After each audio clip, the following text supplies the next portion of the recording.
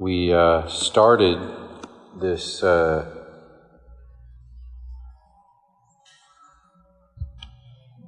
teaching series last time we had one of our breakfasts, but that was back in September, so we skipped a month. So it's been a couple of months, and we were just starting, and so I thought it would be useful to sort of remember a little bit about what we said last time. And the title of our talk last time was Rethinking the Nature of the Church. And what I did was to talk about 5 words or metaphors that the Scripture uses for the church, for the people of God in community, maybe you'd want to say. And the thing we noticed about that was it is not as organizational as we typically think and operate. So part of the goal of this study is to kind of rethink, what if it's more organic and less organizational? And so here on the handout this morning, I have the same list I had at the bottom of the handout last time to think more biblically about the church as organism, not organization. Now, organisms have some organization, so it's not like you got to throw out the whole idea of organization. Organisms are organized, but they are not organizations. So that's kind of the direction we're thinking. And so we had this list. In the organism of the church, it's more about who we are than it is about what we get done. Now, we'd want to say that doesn't mean there's nothing to get done. It's just which of these is the point. And in the leadership of the church, the leaders are called shepherds, not CEOs. They're called elders, not managers. They lead by example, and they're specifically prohibited from leading by lording or exercising raw authority. The organism is an organism, the message of it is the gospel of God, not the law of God. Well, that doesn't mean the law, and you'll see this throughout the New Testament, that doesn't mean the law of God has been canceled or no longer exists or it no longer has any value. It's just been superseded and fulfilled in a certain way that transforms how we live together in the community. It's an organism of grace, and organizations are merit-based. Our fellowship in the body of Christ does not depend on our performance. We operate by faith, not by works. It's the motivation is joy, not compulsion. We have a life together, not a set of objectives. Now, that doesn't mean we never have sets of objectives, but it does mean those things are not the point. We don't want to be distracted from the life by our formation and pursuit of various objectives. And we see this exemplified in the life of Christ. It's an incarnation of something. It's not a simple spokesperson. Jesus is the incarnation of God. Meeting him in person was meeting God in person. He's not just a prophet. He's not just speaking for God. And so in the church, we're called to be the body of Christ. We're called to incarnate the life of faith, not just talk about it. And so we are a community and not a company. All of these were just various ways I brainstormed, really, to communicate this idea. What do I mean when I say organism, not organization? And then last time we talked about these 5 descriptors or metaphors, maybe you could call them, for the church that we find in the scripture. The first is the word church, which means assembly or gathering. We're going to talk some more about that today. And right now at least, I'm planning the approach for this whole course is to follow through on each of these words and kind of press down into each. So we'll start today with church and then move to body, household, temple, and flock. And those 5 things, those are the 5 words the scripture uses to say what the church is. So today we're going to talk about the word church, or the Greek word in the New Testament is ekklesia. The Papiamento word, the Spanish word, the Latin word in all the Latinate languages for church is just exactly this word. It's just transliterated. Iglesia is just, we're saying this exact same word and calling it a different language. I don't know where we get the word church in England, or kirk in Scotland, or it's kirk in Dutch, I think. Dutch, yeah. You know the German word? Very close. Kirche. Yeah, so I don't know much about the roots of that word. I should look that up. But in the New Testament, the word is ekklesia. Now, the word ekklesia is a compound of the word out, out of, that's the Greek preposition, and kaleo, which means kaleo, call. It is, in fact, the root of the English word call. So it means a group of people called out. So and then over time that word came to mean an assembly of people. So you gathered a group of people by calling them together and calling them out of their houses into the meeting. And so church and ekklesia is an assembly,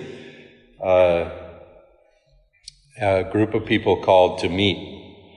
And over time, of course, that came to mean the sort of regular meeting for worship that happens on a weekly basis from the very beginning in the church. And this was grounded in the Jewish synagogue, for which we might use this word, assembly. And the word synagogue means something very similar. It means meet together. That's literally what the word synagogue means. It's a meeting. And of course, the Jewish synagogue had a weekly meeting pattern going back to the creation. This on the 7th day. So the synagogue meets on the Sabbath. And so we have this very ancient, I could argue, back to the beginning of humanity, concept of the gathering for worship on a weekly basis. Obviously, in the church, that shifted to the first day of the week very early. It's recorded in the book of Acts in honor of the resurrection. So the resurrection happened on the first day of the week. So the meeting for worship shifted from the seventh day to the first day.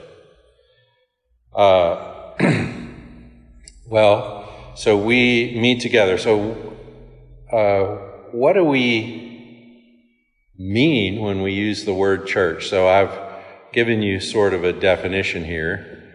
The called out assembly. A church is an assembly of believers who meet for worship regularly under the oversight of a team of elders.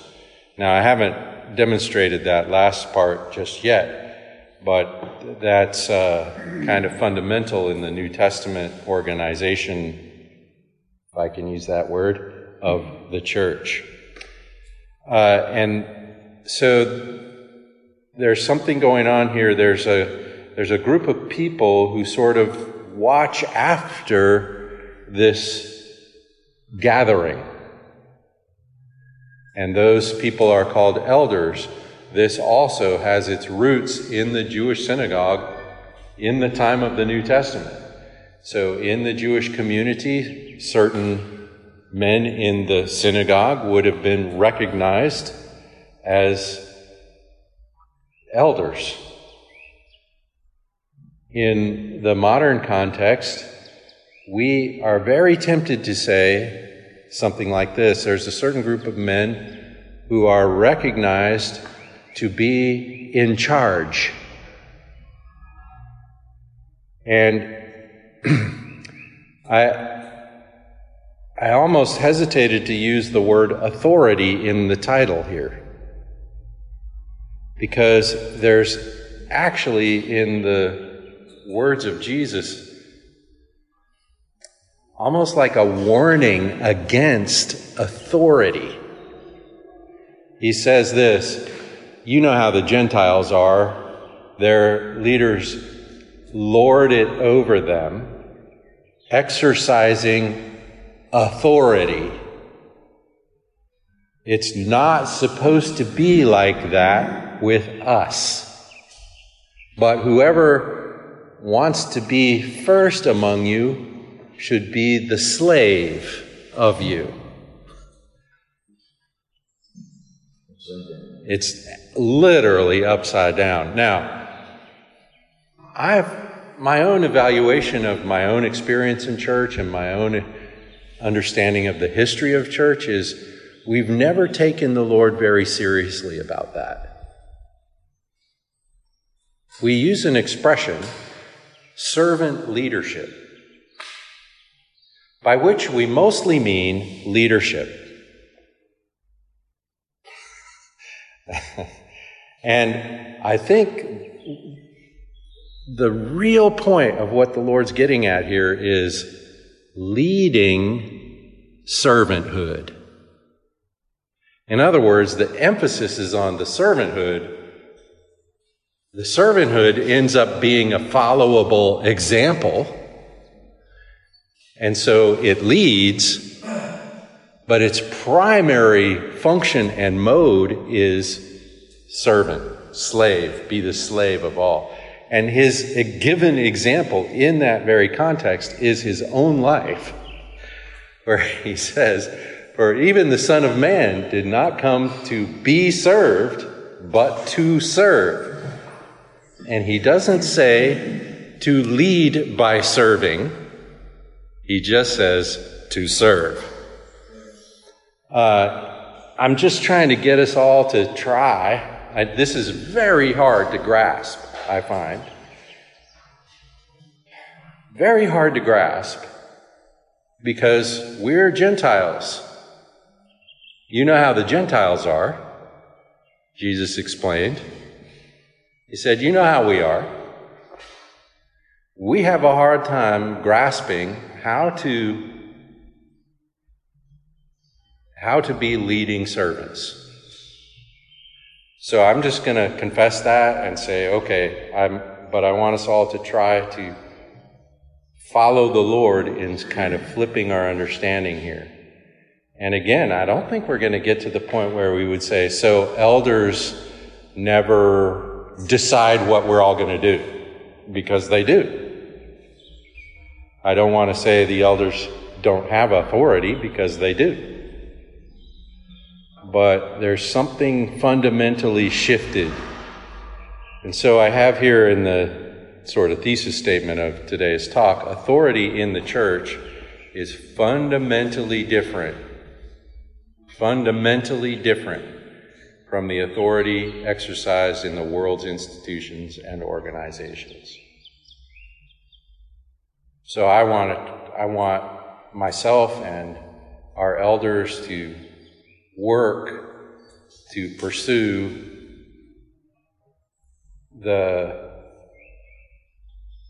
following the Lord in leading servanthood. So we are kind of talking about, when we use the word church, we're talking about some kind of structure of authority, a gathering, a community, a gathering of people. The main thing they do is meet. They get together and they have a meeting, and in the development of the tradition, it's a weekly meeting. There's no prohibition against meeting more often. In fact, in the book of Acts, in the early days, they met daily. So we could meet daily, we could meet any day, we can meet 100 different ways in 100 different little groups or whatever, but we have a weekly assembly. This is why in the present times, the way we're functioning as a church is very suboptimal, because we are not meeting. Well, we're kind of meeting. That's really how we have to say it. We're kind of meeting. Everyone's invited to participate. We put on the meeting, but you have to meet without actually coming together. We're not really calling you out of your house. You're sort of, we have the technology these days to meet without meeting. Well, I believe God's intention is that we meet and really meet. But anyway, I'm getting a little off the point. I want to move then to talking about who has authority in the church. And now I've given you the list here, and I've given you a bunch of scripture references, and I'm going to just kind of trot through this list without reading all these texts. I think for the most part, this list, I don't have to prove it to you. I think you're going to just say, well, yeah, obviously that's kind of the authority structure. So let's begin at the top. The source and seat of all authority is God the Father. Jesus himself recognizes the authority of the Father in his own life. And if we were going to distinguish between the persons of the Trinity, I think one of the ways we would distinguish them is the Father is the source of this authority, and the Son is the executive of the authority. So it's not that the Son doesn't possess all the authority of being God. It's just they live in that relation to one another. We're in the deep mystery of the Trinity here.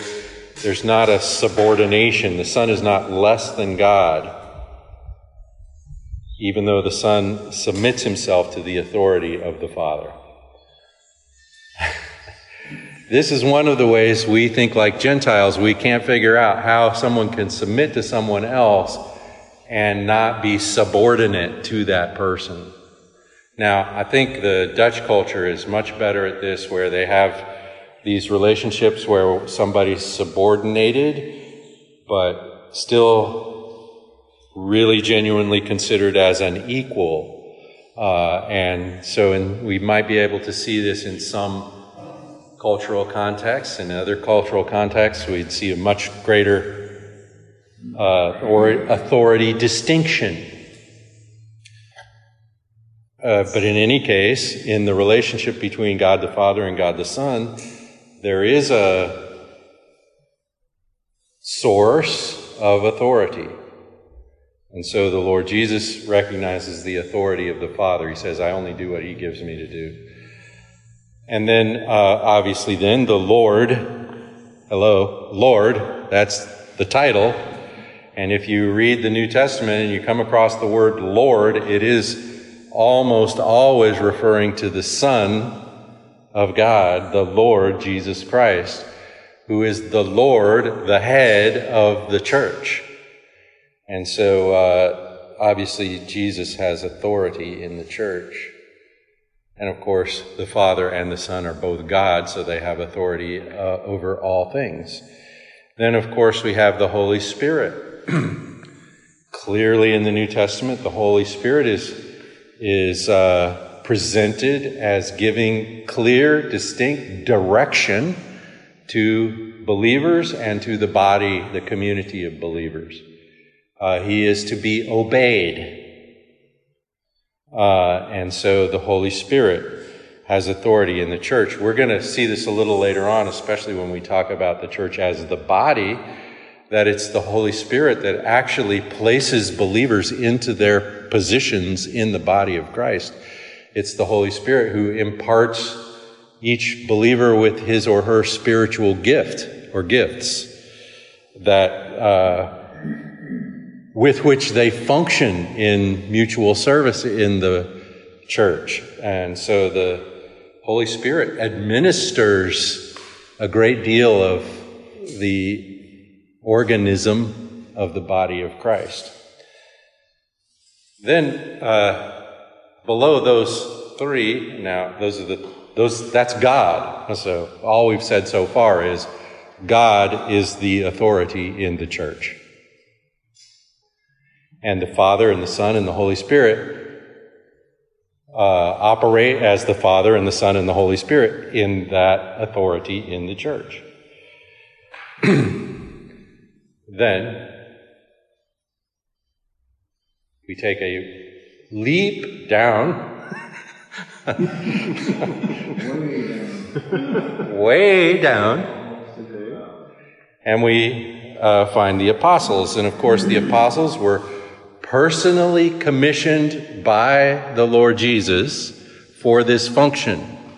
Now, I'm using the word apostle here to refer to the apostles, not somebody we might imagine today who might have a ministry that's apostle-like or a gift of apostleship, of particular sentness. That's what the word apostle means, sent.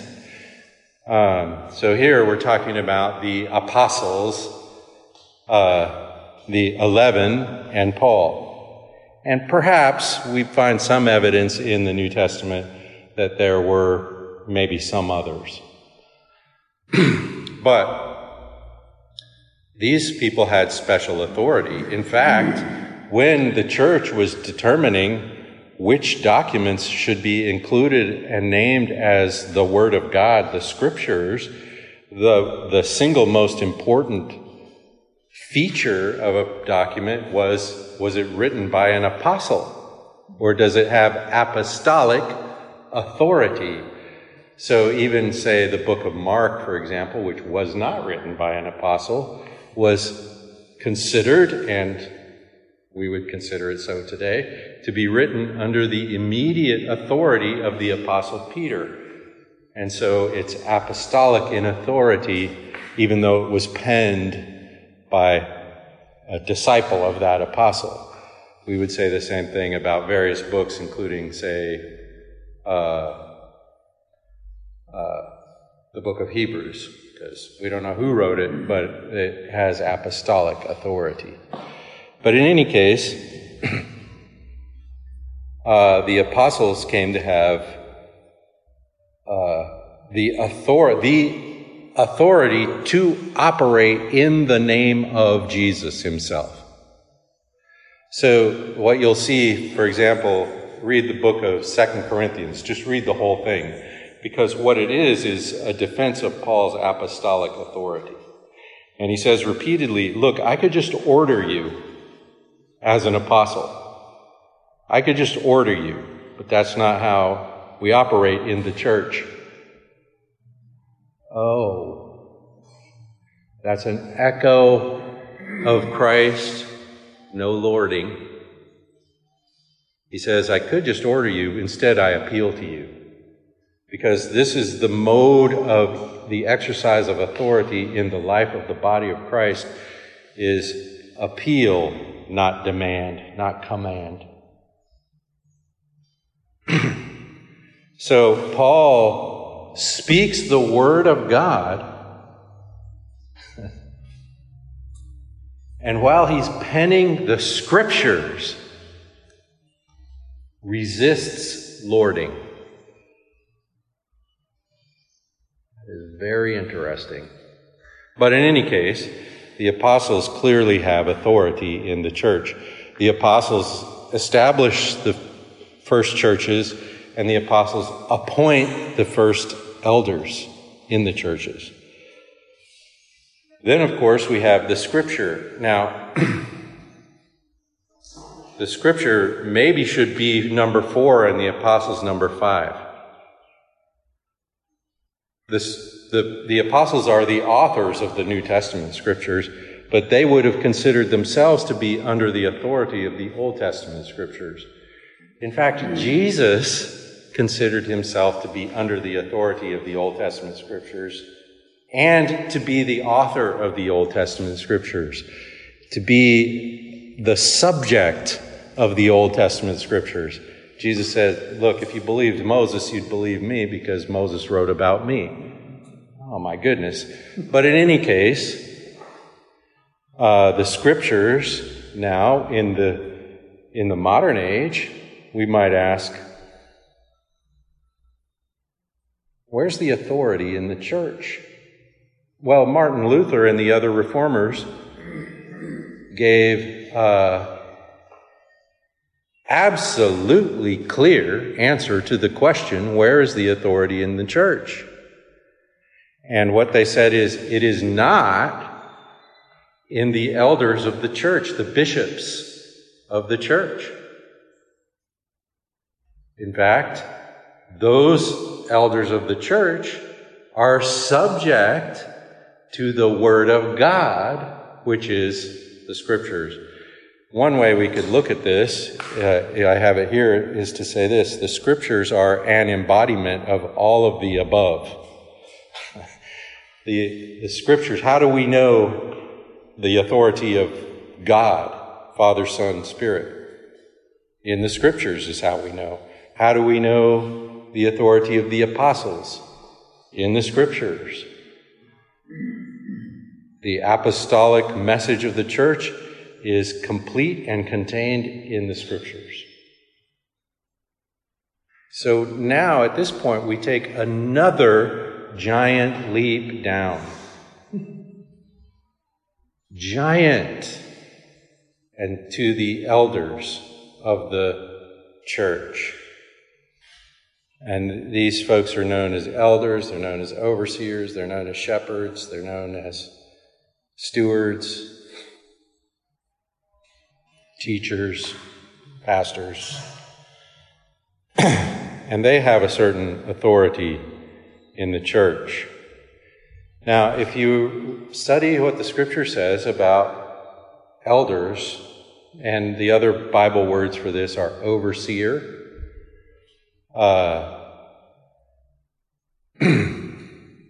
and that's where we get the word episcopal. Episcopi. Epi is over. Scope is scope. Overseer. And so the word bishop is actually an English translation of the biblical word overseer. Very early in the history of the church, we developed a distinction between bishops and elders.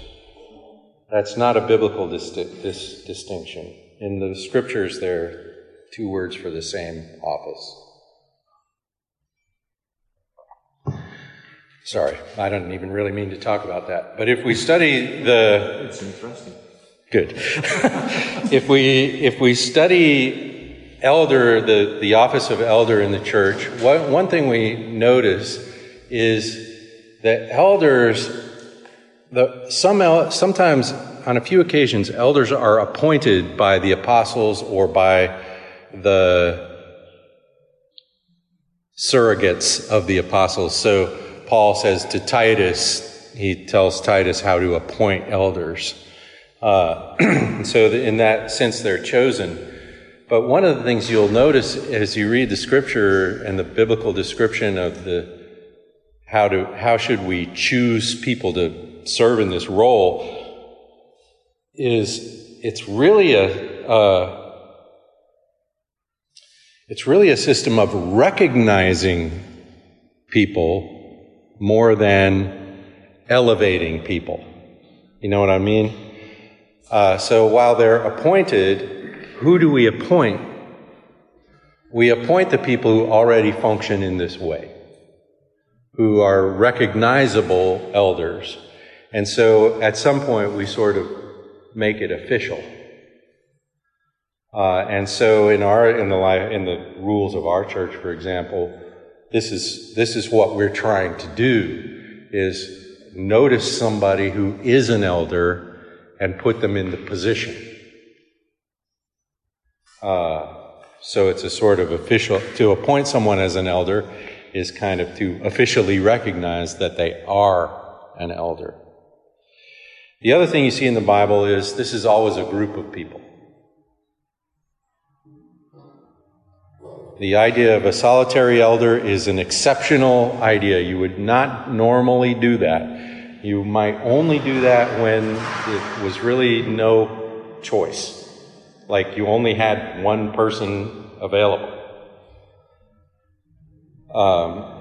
And then I think, from a biblical point of view, that one person should be primarily about developing some more people to also serve in the same way. Certainly you see among the apostles a priority on the development of elders. So that is all just designed to answer this question. Well, who has this? Who has authority in the church? And always remembering, when we say authority in the church, we don't mean what we all think when we use the word authority. We mean somehow, one way or another, this kind of upside-down Jesus concept of leading servant. All right, so that leads to this question: what sort of authority is it? And I just wanted to talk about a few things with very little time. And I've given you here also a list of scripture references. These are the references, most of them are references where Paul is describing who you should have as an elder, what are we call them qualifications, though honestly I don't like that word, qualifications, because it sounds like I'm in a company now and not a community. But okay, I don't want to quibble too hard over that. So what sort of character does this person need to possess? So what kind of authority is it? Well, the first thing I want to say about it is it's primarily described as teaching authority. And if you read what the scripture says, Paul says to Timothy, pay attention to what I've taught you, pass that on to a group of people who will pass it on to the next group after them. That's all in 2 Timothy 2, 1 and 2. He says in a very short sentence, he gives 4 generations. Him, Timothy, the guys Timothy teaches, and the guys they teach. He's telling Timothy, when you pass this on, be sure to pass it on to people who will pass it on. The point is, guard the message of the gospel. The message of the gospel is the priority, the teaching, the doctrine of the gospel. So the authority of the elder, this is, I would say, the primary role of the elders in this or any sound church is maintain the true gospel in the teaching of that church.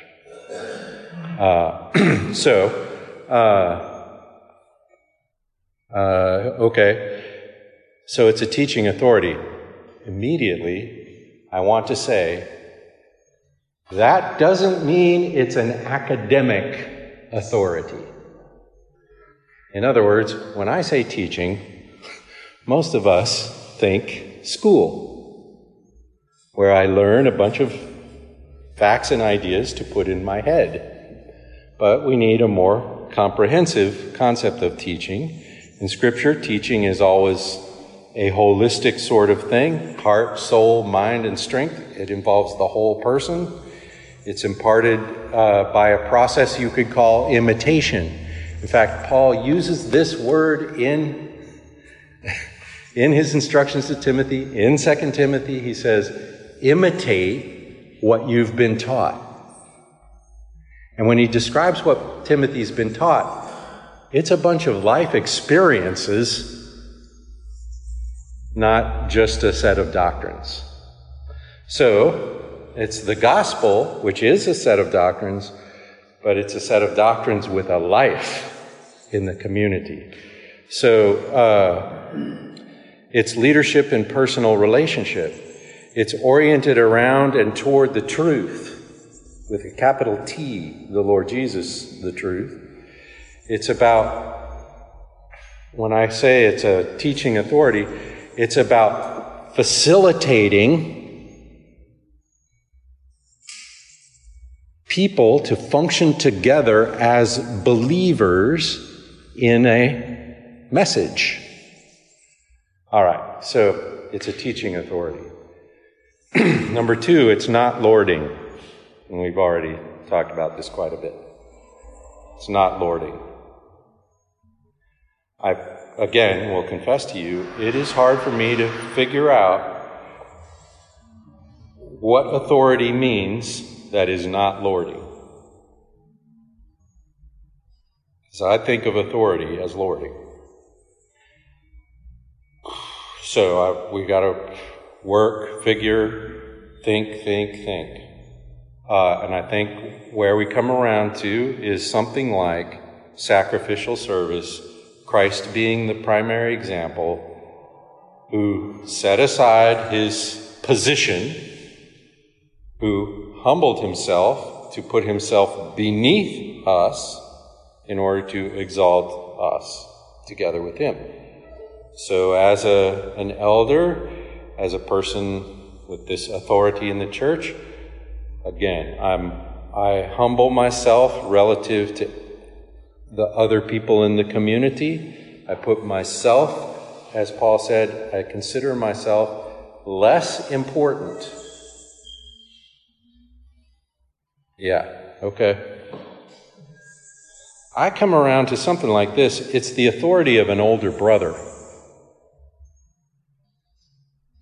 It's not a lording authority. In other words, my older brother, I can learn a lot. He's a good example because he's a good older brother. Although he wasn't always. But he could tell me what to do in a certain way. But if he came to me and he said, you have to do what I say, I'd just say, no, I don't. I don't have to do what you say. You're not the boss of me. I've said those exact words to that person. You're not the boss of me. You're not my father. My father has real authority. You're just my big brother. I respect you, and if you suggest something to me, I'll probably do it. Even if it's horribly foolish. Trust me, I've done some horribly foolish things at his suggestion. And we both suggested stuff to my younger brother. It was a bad idea. That's the sort of authority I might exercise in your life as a pastor in the church, as an elder in the church. It's that older brother authority. It's not lording. Then here's a big list of things elders do. By the way, this is the content of the emails I just sent out to everybody about thinking about what kind of people you have as elders. And I gave this list with some descriptions. Here's the things elders do, the task. They're shepherds, they're overseers, they're teachable teachers. They're stewards. This is as close as we get to I can tell you what to do. They're like God's stewards, the house managers. So this is God's house and they're the house managers. Okay. They're not the landlord. Okay. They're followable followers. And they pray.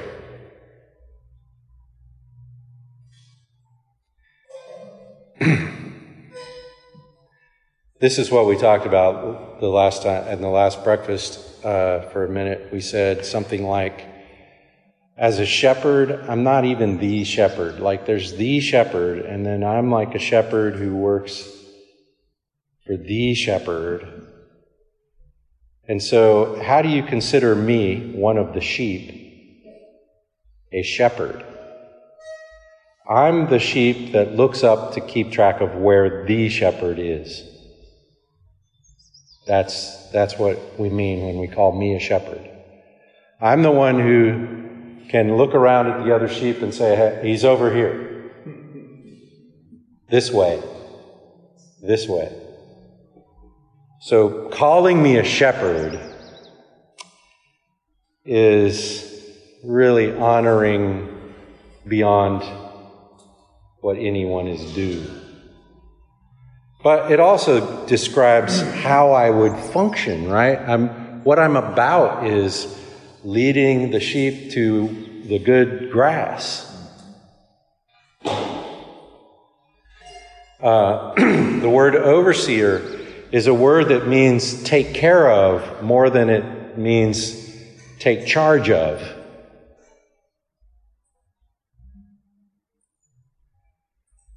Then we've got this whole list of character qualities. Elders should be mature, and that means not just old, but also wise. They should be trustworthy and responsible. They should be thoughtful, clear-headed. They can think critically.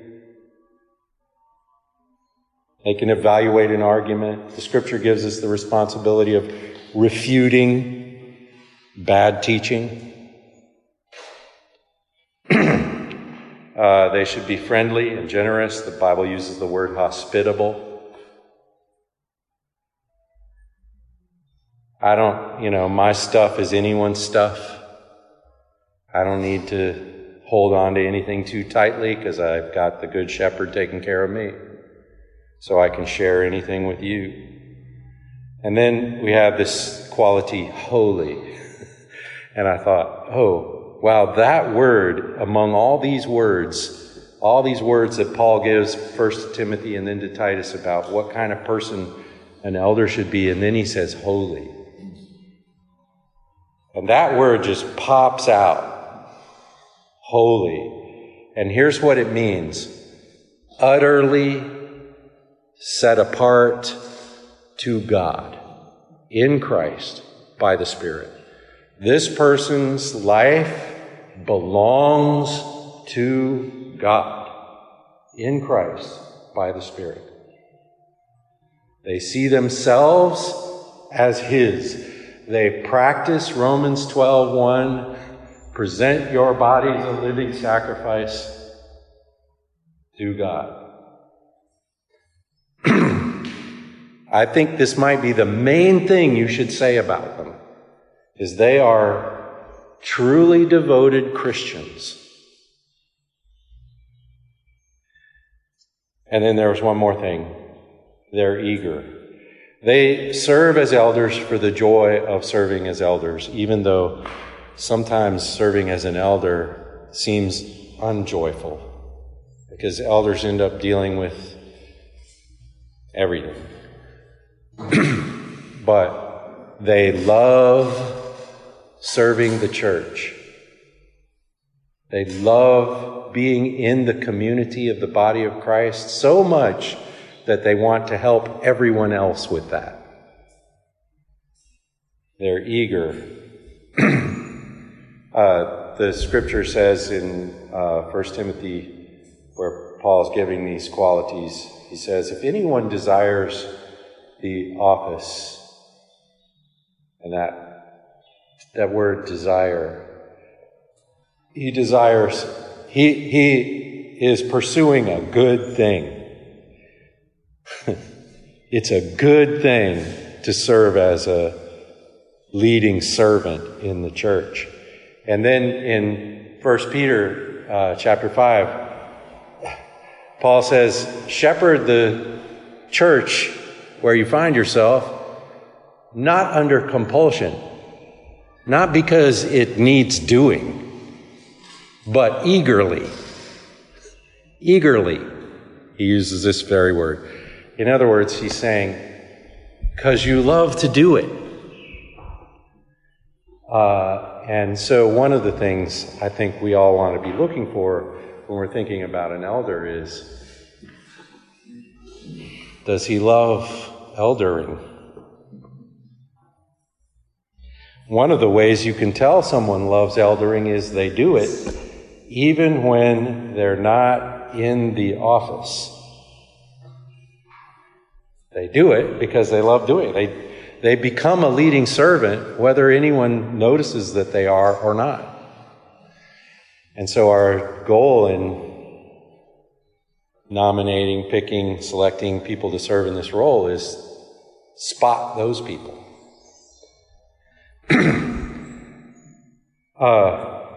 Sorry, I really didn't want this to become a talk about how do we pick elders, except it's kind of unavoidable. But to talk about what sort of authority God is looking for in the church, and it's not an overbearing authority. It's a get under and lift authority. And it's very different. It's very different. As I was studying these qualities in the last few weeks, I began to notice things that weren't in the list that we often expect from this group of people in the church. Here's something that's not mentioned in the New Testament or anywhere else in the Bible to look for in people in authority in God's community. Vision.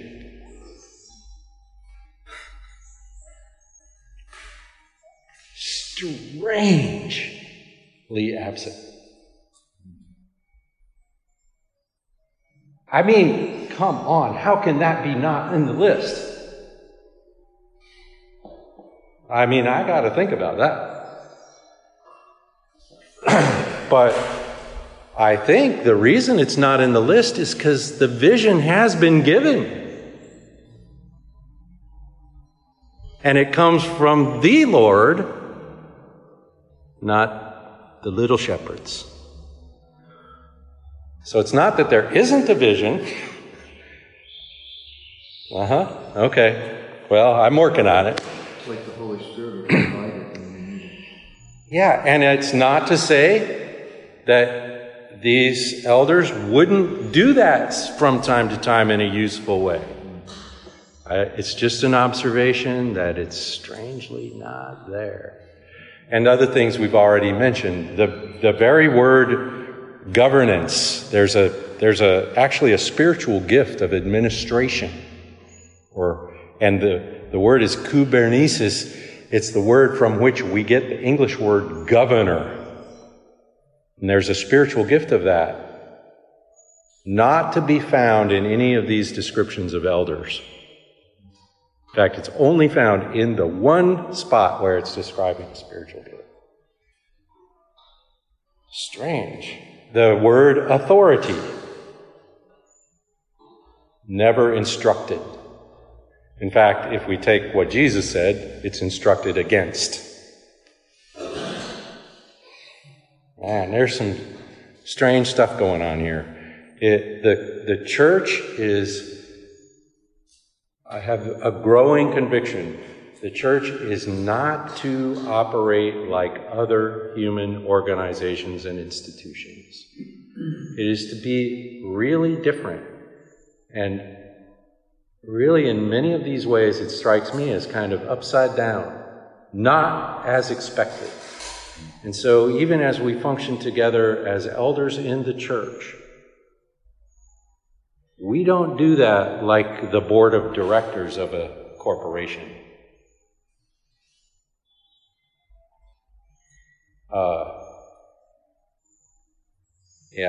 It's different. It's organism over organization.